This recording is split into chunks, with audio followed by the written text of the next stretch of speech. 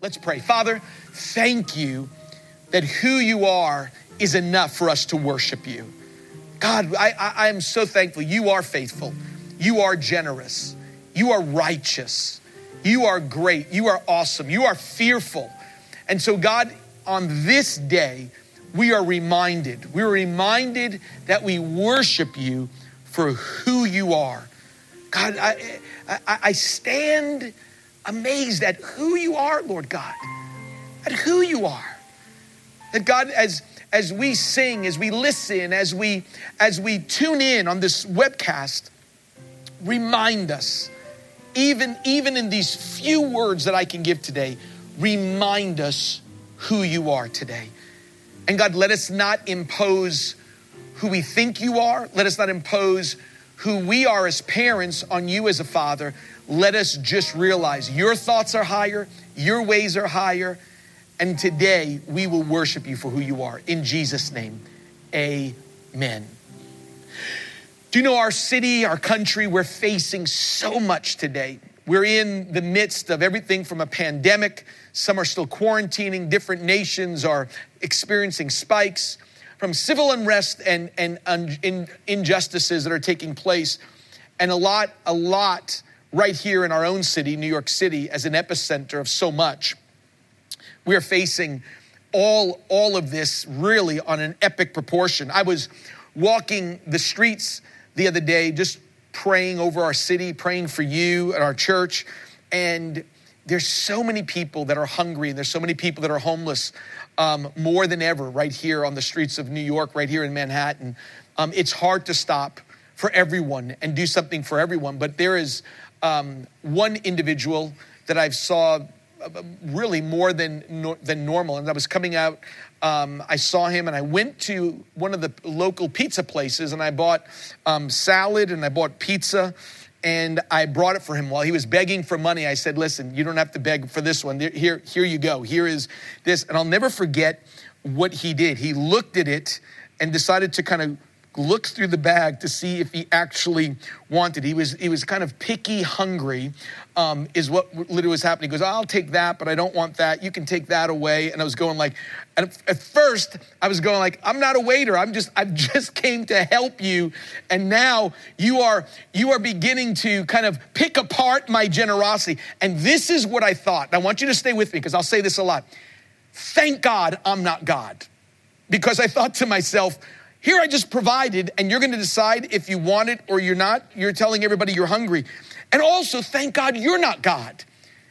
Only God is God, which allows us to be overwhelmed by who he is. Because I don't know if I can do what God does or able to be put up at times with what God puts up with. In a sense, I don't know how God does it. I really don't. I don't even know how he sometimes puts up with me. We're in the midst of getting our family up here. And so I've been doing some commuting back and forth. And so I did the longest time I've ever been away from my family last week. Almost 3 weeks I was away from them, being up here in New York City. And I was flying back to New York. It's been a long stretch of working and getting things here doing things here at the ministry. And I'll never forget, we landed for my connection in Atlanta. This is just last week. Landed in Atlanta, and I have an hour before my connection, and we pull into the airport, and the pilot says we have no gate. And so I thought, okay, that's not a problem. And then we sitting there, and for over an hour we sat there as my plane took off, and I sat in that seat, and this was my prayer. I said, seriously, God? Seriously. I said, I do all this for you. This is the creature talking to the creator. I said, I do all this for you, and you can't open up one gate at Atlanta, just one. There's gates all over the place. You can't open up one so I can get home to see my family. And all I thought about was this, is God is so patient with me. God is so patient with us. And I thought to myself, that's a plane ride. What we are facing here as a country and as a planet, what we're going through with COVID-19, what we're going through with the civil unrest and what we're faced with here as a nation, this is not just a plane ride that can't get the connection. There's some serious things, and I thank God He's God and we're not. That's why when I think of his character and who he is, that's why we worship him. We worship him for who you are, not for simply what you do. God, I don't know how he does it, but he shows how generous and how different he is from us. C.S. Lewis said it in a way that is so astonishing to me. Think of this when you think of how God accepts us as his children. He said, God is not proud. He will have us even though we have shown that we prefer everything else to him. I mean, when we think, God goes, you may say I'm on the rebound, you may have tried everything else, but I still want you as my sons and daughters. I still want you in my life. That's who God is. I don't know how he does it, but that's who he is. And he amazes me. I was reading the story of a small town that was really being affected by the pandemic, and two small churches thought, let's join together. I was reading the story, and these two churches, part of the same kind of movement, and they thought it was a good idea. Let's bring them both together. And there was one problem these two churches were facing, and it was based on the Lord's Prayer. The one church was a group on the Lord's Prayer that they said at the end, forgive us our trespasses, and the other church said, forgive us our debts. And they were arguing whether they should come together because they couldn't figure out which one they were going to say. Forgive us our trespasses or forgive us our debts. So the local newspaper caught the story that these churches couldn't get together on this. So the local newspaper reported one church went back to its trespasses and the other church went back to its debts. Let me just tell you this. God, this is God's church, and he is so patient with his people. Thank God I'm not God. Thank God we're not God. Thank God he's God. He is so generous. He's so patient with us. And this is nothing new for God. He has been dealing with people who have had this kind of attitude and picky, hungry, and fighting over non-essentials. And God yet still goes on with us. He's amazing. He's so generous. In fact, I want to show you a verse in the Bible that made me literally stop in my tracks. It was, in a sense, when I saw this, it was mind-boggling to me of his mercy and his patience with his people. In fact, I have to tell you, when I read it, I had to read it through over and over again. I thought, maybe this wasn't proofread. This almost seemed like a typo to me, going, surely this is not what it's saying. Can't be that. My mind went back. I was reading an article of things that got printed, like I thought about this verse in Deuteronomy, things that got printed that nobody proofread, that got messed up. Ads that should have been proofread, but they still went to print. One of them was a restaurant put in the local paper, dinner special, turkey $2.35, chicken or beef $2.25, children $2. What they meant to say was the children eat for $2. There was one in the bylines of a paper that said dog for sale, eats anything and is fond of children. Okay, I think someone should have proofread that one. Or the local dry cleaner says, we do not tear your clothing with machinery. We do it carefully by hand. Someone needs to be proofreading this stuff. What about the auto repair service that literally had a sign up that said free pickup and delivery? Try us once and you'll never go anywhere again. Or one of my favorite, used cars. Why go elsewhere and be cheated? Come here first. Or the 3-year-old, this one school, a local private school was advertising, 3-year-old teacher needed for preschool experience preferred. Or the one that some Einstein never thought this through, semi-annual after Christmas sale. When Christmas only comes once, how can you do it semi-annually? Someone should have proofread this. And in fact, I felt like someone should have proofread this verse in Deuteronomy, because I'm not God. I didn't think that way, and God just blew me away. So let me ask you a Bible question before I read this verse to you, that it almost looks like a typo, but it's not. It's going to speak about something about God that I needed to be reminded of, and hopefully this is a good reminder for all of us. So here's the Bible question. Why did the children of Israel wander in the desert for 40 years? Think of that. Not a trick question. Literally, it corresponds to the 40 days that the spies toured the promised land, that Moses sent 12 spies to say, let's spy it out, and then we're gonna go in and take the land. And then God decreed that the Israelites, since they wouldn't take the land out of fear and a bad report, God decreed that the Israelites would wander in the wilderness, here it is, 1 year for every day they spied, which was the 40 days, because they never entered into as a result of their unbelief. What he was saying was the 40 years in that desert was really judgment upon them. It was a discipline. The 40 years in the desert was the judgment that was coming upon them. See, that story happened in Numbers chapter 13 through 14. But Deuteronomy kind of sums up the story. In fact, Deuteronomy is the recap, not just of this story, but of the whole Exodus journey. In fact, the book of Deuteronomy is really one long sermon preached by Moses. It was after Moses is 120 years old, and he is about to give his final words. It was his final sermon that he was about to speak with everyone before him in the plains of Moab. Israel is assembled all there.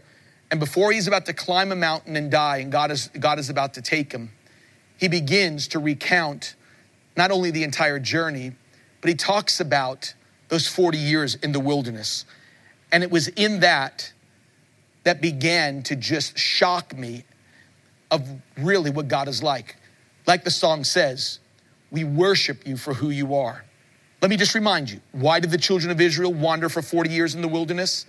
It was God's discipline for not believing that God can give them the victory over the inhabitants of Canaan.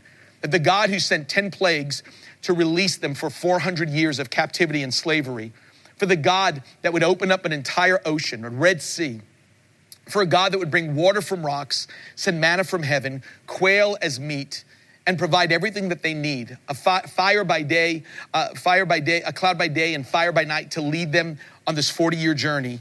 Why were they there? Because they didn't believe that God would get them into the promised land. So God said, for every day you spied out the land, you're going to wander for 40 years. It's a discipline. It was God's discipline. It was God's judgment even upon them. So Moses recounts the last 40 years in the wilderness, and he gives these mind-boggling words. I want you to read them. This is where I was looking for the typo. This is where I was going, someone should have proofread this. Here's what it says. For the Lord your God has blessed you in all that you've done. He has known your wanderings through this great wilderness. This is the 40 years.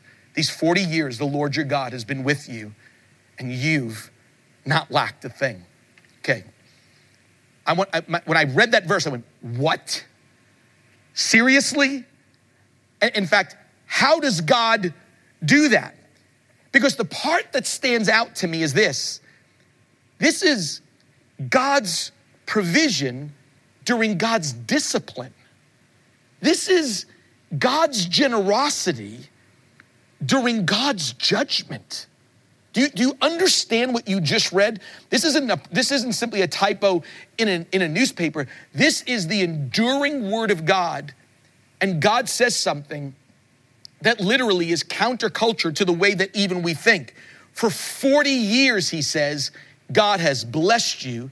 God has been with you, and you have not lacked a thing. Does anybody else pause like me? What he says was, think of it, in the wilderness, the children of Israel received God's blessing, God's provision, and God's presence during the 40 years of discipline and God's judgment. God's blessing, God's provision, and God's presence. Isn't this a typo? Because seriously, that doesn't even seem right to me. I thought it should have said this, that you've struggled for 40 years because of you not believing, because of your unbelief. Instead it says they knew his provision and his blessing, that they didn't lack anything. That's what they got during those 40 years.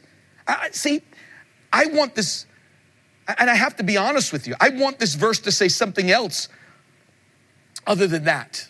And that's why I'm not God. And that's why you're not God, because that verse doesn't even make sense. See, I wanted to say the last 40 years, God took his hand off you and you had to scrape to even get any food. And he says you didn't even lack a thing when you were under my discipline. My blessing was still there when you were disobedient. I was still with you when you walked for 40 years a path that you didn't have to walk. I was still with you. You know what that tells me? That not only blows me away, but let me sum up the song that we sang, and let me sum up this verse. Jot this down. God does not love us because we are good. God loves us because he is good. Okay, because we feel like that what we do determines if God's gonna be good or not. Let me just say that again. God does not love us because we are good. God loves us because he is good. Pastor Tim, can you unpack that a little bit more? Okay, I wanna help you with this because I wanna show you the goodness of God. If you want the details of the 2:7, of the Deuteronomy 2:7 passage, they're really given to us in Nehemiah chapter 9. I was reading through Nehemiah chapter 9 even today and yesterday, and I'm looking at this going, you are good. That's why we worship you. I want you to strap in for just a moment as you're gonna see some details of the Deuteronomy 2:7 passage. You're gonna see God's presence and God's provision. Okay, this is going to be a long passage, about maybe 10, 15 verses, but I'm telling you, it's worth reading to see why we worship him for who he is. I'm gonna take you into the wilderness. I'm gonna take you in between, in the white spaces of the Deuteronomy 2:7 to understand these 40 years of wandering, what God was doing while the children of Israel were beginning to complain and what God was doing in this. And I want you to see it in a little bit of detail. Listen to this. This is Nehemiah chapter 9. This is Nehemiah, just built the wall and is reminding the people of God, the God that we serve, that he is beyond us and is worthy of all of our praise. Listen to what he says. This is Nehemiah 9:15. So strap in. He said, you provided bread from heaven from them for their hunger. You brought, this is where they didn't miss a thing, God's provision. You brought forth water from a rock for them in their thirst, and you told them to enter into order to possess the land which you swore to them. But they, our fathers, acted arrogantly. They became stubborn, wouldn't listen to your commands. They refused to listen and didn't remember your wondrous deeds which you had performed among them. This is the unbelief part. So they became stubborn and appointed a leader to return to their slavery in Egypt. But you are a God of forgiveness, gracious and compassionate, slow to anger and abounding in loving kindness. And you did not forsake them. Even when they made for themselves a calf of molten metal and said, this is your God who brought you up from Egypt, and committed great blasphemies. This is what I would have just said. The next verse would have said, and God snuffed them out. No, but you in your great compassion didn't forsake them in the wilderness. The pillar of cloud didn't leave them by day. I would have said it's out. Go find your own way, to guide them on their way. Nor the pillar of night to light for them the way in which they were to go. God keeps giving to them. He says, you even gave them your good spirit to instruct them. He says, your manna you did not withhold. From their mouth you gave them water for their thirst. Indeed, 40 years you provided for them in the wilderness, and they were not in want. That's Deuteronomy 2:7. Their clothes didn't wear out, nor did their feet swell. You also gave them kingdoms and peoples and allotted them to them as a boundary. They took possession of the land of Sihon, the king of Heshbon, and the land of Og, the king of Bashan. You made their sons as numerous as the stars of heaven. You brought them into the land which you told their fathers to possess. You know what blows me away is this is God's goodness responding to wicked men. In fact, when you read that, it says you gave, you didn't withhold, you provided, you made, you brought them. It seemed like every time they began to walk in wickedness and evilness and evil intentions, God kept coming up with giving them something, not withholding, providing. This is what blows me away. I don't know how God does it. That's why it's true. God does not love us because we are good. God loves us because he is good. That's what we have to remember even about this passage. It is true. When I read that passage, when I looked at it, I opened up my Bible and I started to read that Nehemiah passage, and I started to circle all the capital Y-O-U, the U's. God, you did this, you did this, you did this. Some Bibles will say, thou did this, thou did this, thou did this. And in those 15 verses, 16 times, it says God kept showing up. When people kept going off into something else, God kept showing up. Instead of abandoning them, he kept blessing them. Instead of withholding, he kept providing. And instead of distancing himself, his presence was there. One man said it like this: there's two things in life that are infinite: the stupidity of man and the mercy of God. And thank God his mercy is infinite. The great 19th century English preacher Charles Spurgeon said it like this: God's mercy is so great that you may sooner drain the sea of its water, deprive the sun of its light, or make space too narrow than diminish the great mercy of God. Thank you, God, for your generous mercy, even in my stupidity. Thank you for your mercy as I'm sitting on a plane demanding a gate because I worked so hard for 18 days. Thank God, when I think of what you do for us, I'm blown away. When I'm angry with a picky homeless man, thank God you're never angry with me when I get picky with your blessings. It is your mercy, the mercy of God. It was in a college classroom that an atheist professor was challenging anybody that was in there that was a Christian student, anyone that believed in God.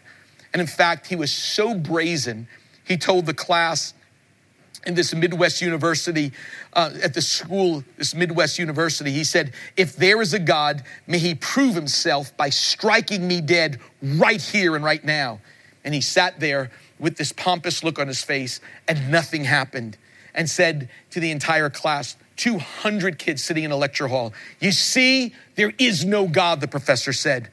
And then one bold young Christian man responded. He said, you haven't proven that God doesn't exist. You only proven that he's very merciful. That's what he's done. God is so beyond us. God is amazing. See, the children of Israel had no lack. They had blessing. And God was with them while they wandered for 40 years. And here's what's going to be hard to hear. And you may be hearing this for the first time, whether you've been a Christian that sat in church or whether maybe you're tuning in for the very first time. And it may be difficult for us to remind ourselves that God is not like us.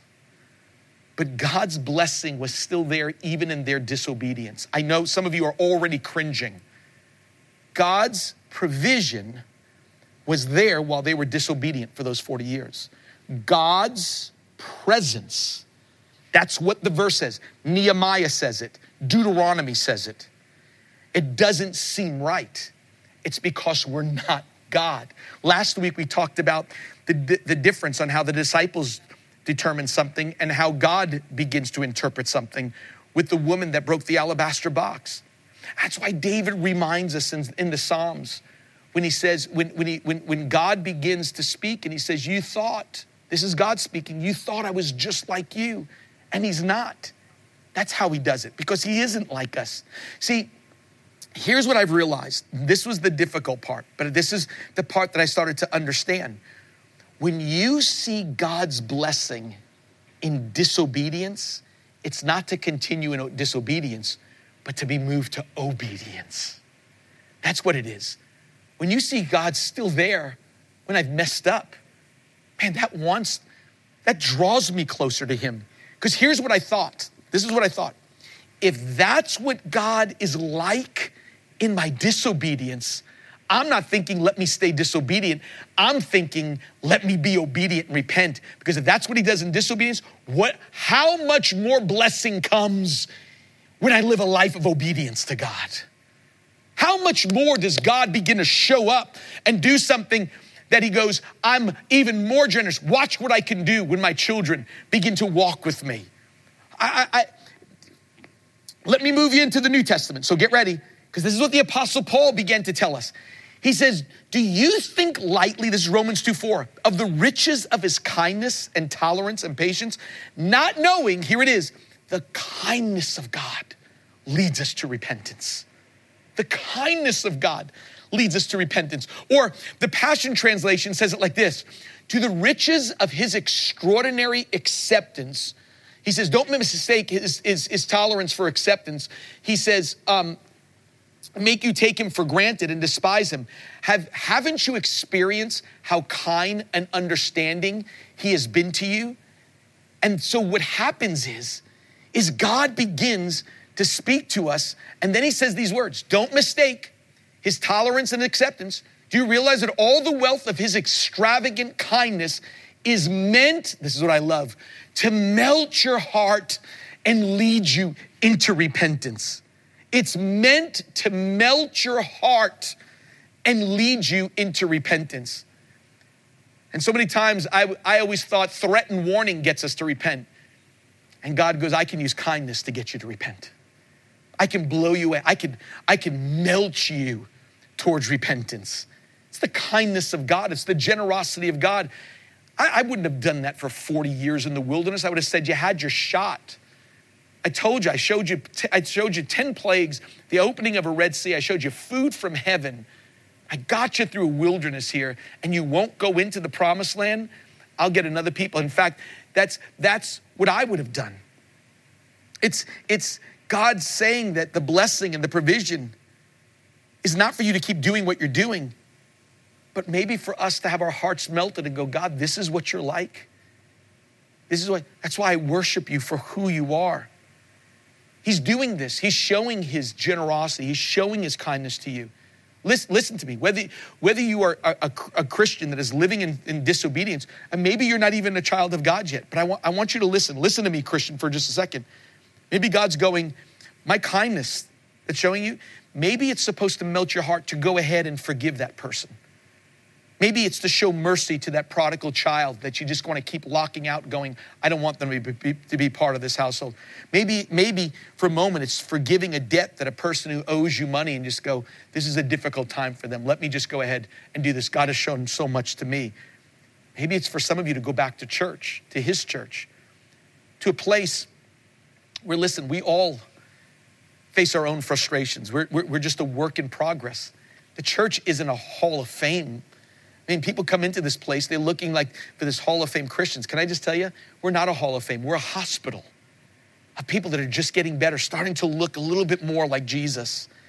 It's how God treats his disobedient children for 40 years. Just tells me he's an amazing God. He's amazing. I'm amazed by him. He doesn't abandon us when we're disobedient. He doesn't disown us. He's still with us. He still loves us. And that prodigal boy in Luke chapter 15, when he was covered in mud and eating what pigs ate, was always a son to that father. That's why he had a home to go back to. And I'm telling you today, you have a home to go back to today. How much more blessing comes when we actually walk with God. One of the people whose writings have been such a blessing to me is a woman named Joy Dawson, who's part of Youth with a Mission. They call it YWAM, one of the largest mission organizations in the world. I remember Joy Dawson saying these words: disobeying him, disobeying God, is the same thing as telling God to hold back all of your blessings that come with obedience and bring on punishments that come with disobedience. That's not only stupidity, it's insanity. And that's why what she was saying was this: to disobey is to withhold all that God wants to do. And if God goes, I'm there, I could provide even in disobedience, my presence can still be there to try to draw you back with kindness. I start to realize, man, how much God needs to chip away and get at my life. How much inside of me that I need to be reminded of how kind, how generous, how amazing God actually is, and how much work needs to come on my life today. I was reading the story of the late 15th century Florentine sculptor, Agostino d'Antonio, started to work on a huge block of marble he found in Florence, Italy, with a view of producing this spectacular sculpture. And it said after a few attempts, he said he started to try to chip away at this thing and realized it was a lost cause.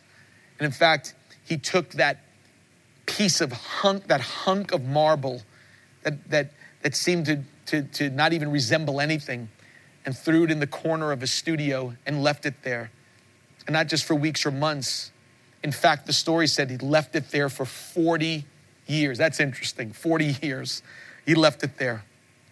Then came along another one who saw the ugly, disfigured piece of marble that didn't look really like anything, but saw something deeper inside of it. 40 years later, as D'Antonio left it off to the corner, somebody else saw something deeper inside and started to chip away. That sculpture was Michelangelo. And what was inside that block of marble was considered to be one of the greatest works of art ever known. And that was David. That man took what somebody else threw away and said, let me take and start to chisel that. Listen to me today. As you're watching this, as you're listening today, whether it's on your phone, on your computer, whether you put it on your TV, whatever you have done today, not only has God found you, but that master sculptor, God himself, the Michelangelo of your soul, is now ready to chip away. And to take your life wherever you're at today and say, let me just chip away. Because here's the thing, you're not God, I'm not God, but thank God he's God. That can take what everyone else has thrown away inside of us, what everyone else has said, I can't use them, what everybody else has said, don't come back, I don't want to see you again. That wife, that child, from our own disobedience, from our own neglect, from our own poor choices.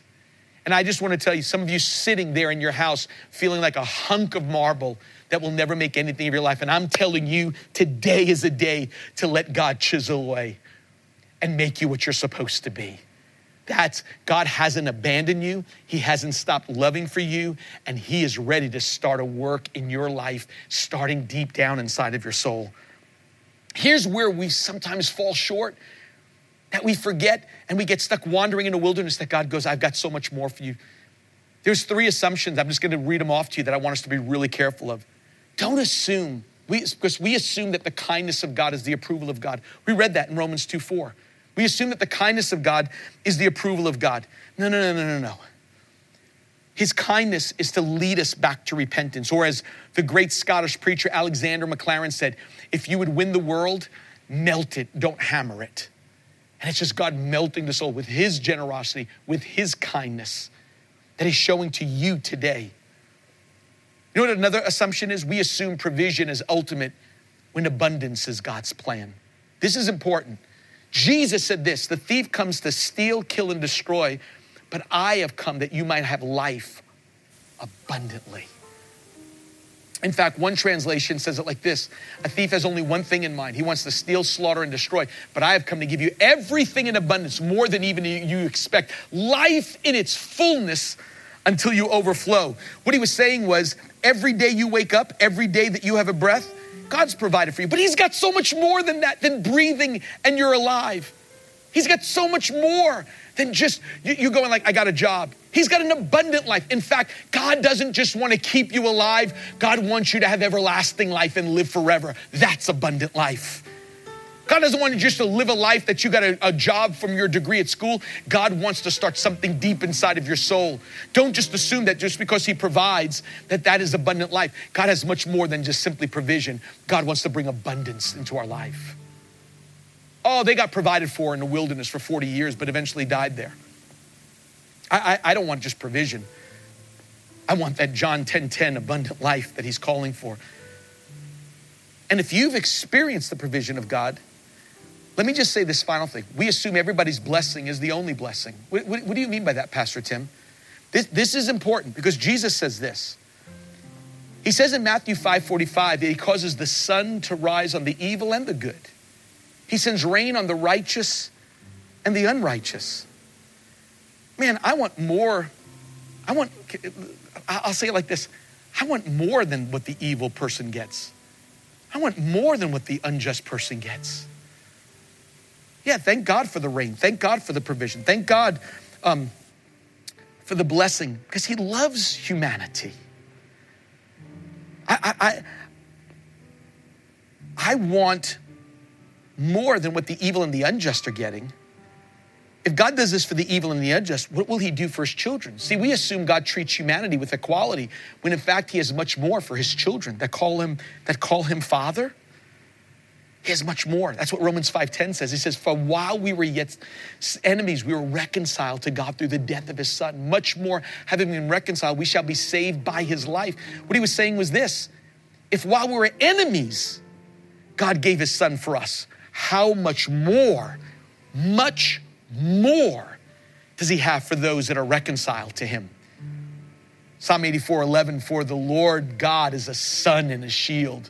The Lord gives grace and glory, and no good thing does he withhold from those who walk uprightly.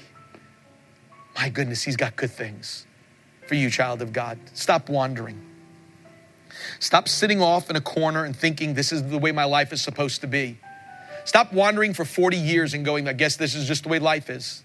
I'm here to tell you this. You've been kept alive by the kindness of God. You have a job because of the generosity of God. You're breathing today because of how good God is. But I'm here to tell you, God has much more for you. If that's what he did for them in a wilderness, my goodness, can you imagine what he does for us today that would say, I want you to be my father.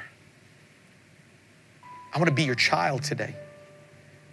And there's some people that think, well, how would he accept me as a son or a daughter today? Does he know what I've done? Does God know actually what I've said? The words that I've said, the things that I've done, the deeds that I've done? One of the great Christian writers that just recently went to be with the Lord, Brennan Manning, said it like this. God loves you unconditionally, as you are, not as you should be, because nobody is as they should be.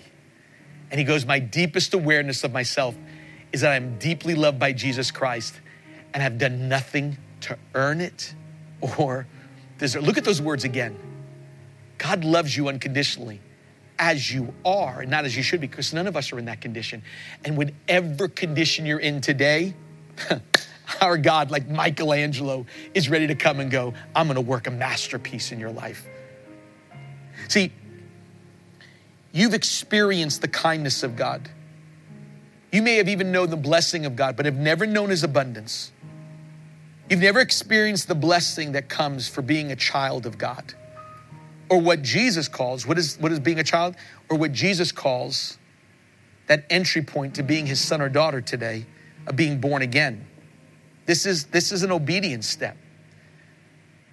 One of the great spiritual writers of centuries ago, Teresa of Avila, said it like this: I know the power of obedience has a way of making things easy which seem impossible. And I'm telling you today, I want you to take a simple step of obedience out of your wanderings. You've known the provision of God, but I want you to know the abundance of God. You've known God as creator, but today I want you to know him as Father. I want you to be able to take that simple step to become a son or daughter. Pastor Tim, I don't have it all together. I'm not perfect. Exactly. God, and we just read it, God unconditionally loves you, not as you should be, but just as you are right now, because none of us are as we should be. And that's why he is God and he is good. He wants to come and not just give provision and presence. He wants to be Father and bring forgiveness. Just because you've known provision, just because you've known, even maybe felt him, now it's time to know his forgiveness. To know that he's not just come to provide in life, he's to give you a life. He's come to give you eternal life. That's what he's come to do.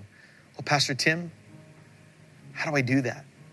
How do I step out of a wilderness? How do I step out of the corner as a block of marble that still has a lot of work to be done? The first step is to say, I want to be your child. That's asking for God to come and start chiseling and say, I'm going to make a masterpiece out of your life. I don't care whether you're 70 years old. You could be a grandmother today. You could be a grandpa today. I don't care how many years you've been wandering. I don't care how many years. You may be an addict that's even listening today. Someone told you to listen to this thing. It doesn't matter. You may be a businessman that can literally make millions in an economy that you've been blessed, have the provision of such a keen mind, making millions when everybody else is losing their shirt. And here's the thing, but you can't keep your home, your marriage, and your children together. And you're sitting there like a block of marble. And I'm telling you today, just because you have that provision, I'm telling you it's time to get abundance by being his son, his daughter today. Well, Pastor Tim, how do I become a son and daughter? It's really by asking the most important question I can ask you. Have you been born again? The most important question I can ever ask you. Today, I want to invite you to the greatest decision you can ever make in your life. That's the power of obedience. That one simple step which makes things easy, which seems to be impossible. That one simple step. This is the generous heart of God, the kindness of God. He's melting you right now with his kindness, saying, you've known my provision, but you've not known my abundance. And today is that day. This happens today. How, Pastor Tim? By being born again. What does that mean? Jesus said this in John 3:3 and John 3:5. Unless a man or a woman is born again, he will never see or enter the kingdom of heaven. Pastor Tim, how does that happen? Because Jesus is speaking about a second birth. All of us that are listening today have had a first birth. They're born in a hospital with a midwife and a home, wherever it was. That's the first birth. That's the physical birth. But there has to be a spiritual birth. How does that happen, Pastor Tim? That's the born again part. And it's as simple, if I can explain it, it's as simple as A, B, C. Each one of those letters, A, B, and C, begin to correspond to a word that's so important on this new journey for abundance from God. How, Pastor Tim? A, it's admitting that I'm a sinner, that every one of us, starting with me, has something broken inside called sin. The day you were born, the day I was born, we had a sin nature that was inside of us. It's a condition in every one of us called sin. I can't educate it out of me. I can't be good enough to get it out of me. I can't make enough money to get it out of me. I have a diagnosis. The humanity has a diagnosis called sin. And that's why we don't need a second chance. We need a second birth. Well, how does that happen? That's the B word, believe. It's believing that God sent his son to deal with that condition inside of us because I couldn't deal with it myself. I can't fix myself. You can't fix yourself.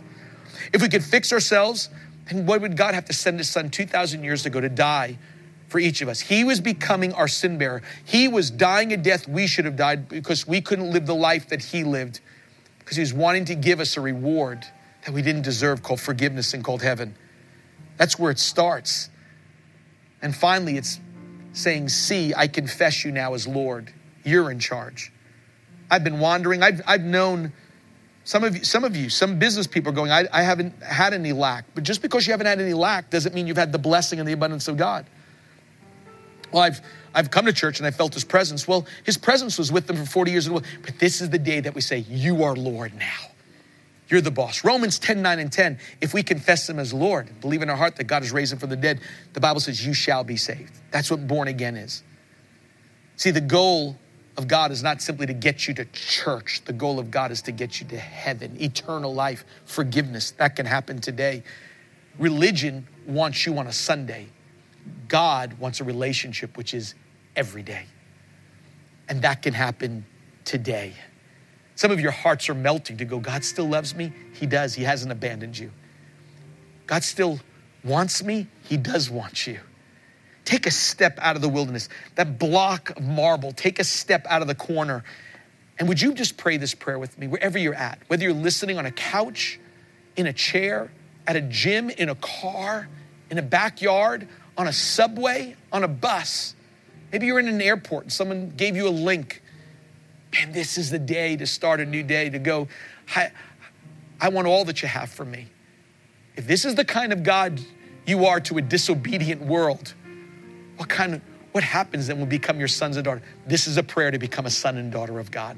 This is a prayer to be born again. Would you pray this with me today? If you could whisper it, if you could just mouth the words, I don't know where you are, that you could say it, maybe even as a family. Maybe you as a father said, we need to say this together. Come on, I want you to pray this prayer with me. Say these words with me. Dear Lord Jesus, I believe you're the Son of God. I believe that on the cross, you took my sin, my shame, and my guilt, and you died for it. I believe you faced hell for me so I wouldn't have to go. You rose from the dead to give me a place in heaven, a purpose on earth, and a relationship with your Father. Today, Lord Jesus, I turn from my sin to be born again. God is my Father. Jesus is my Savior. The Holy Spirit is my helper. And heaven is now my home. In Jesus' name, amen.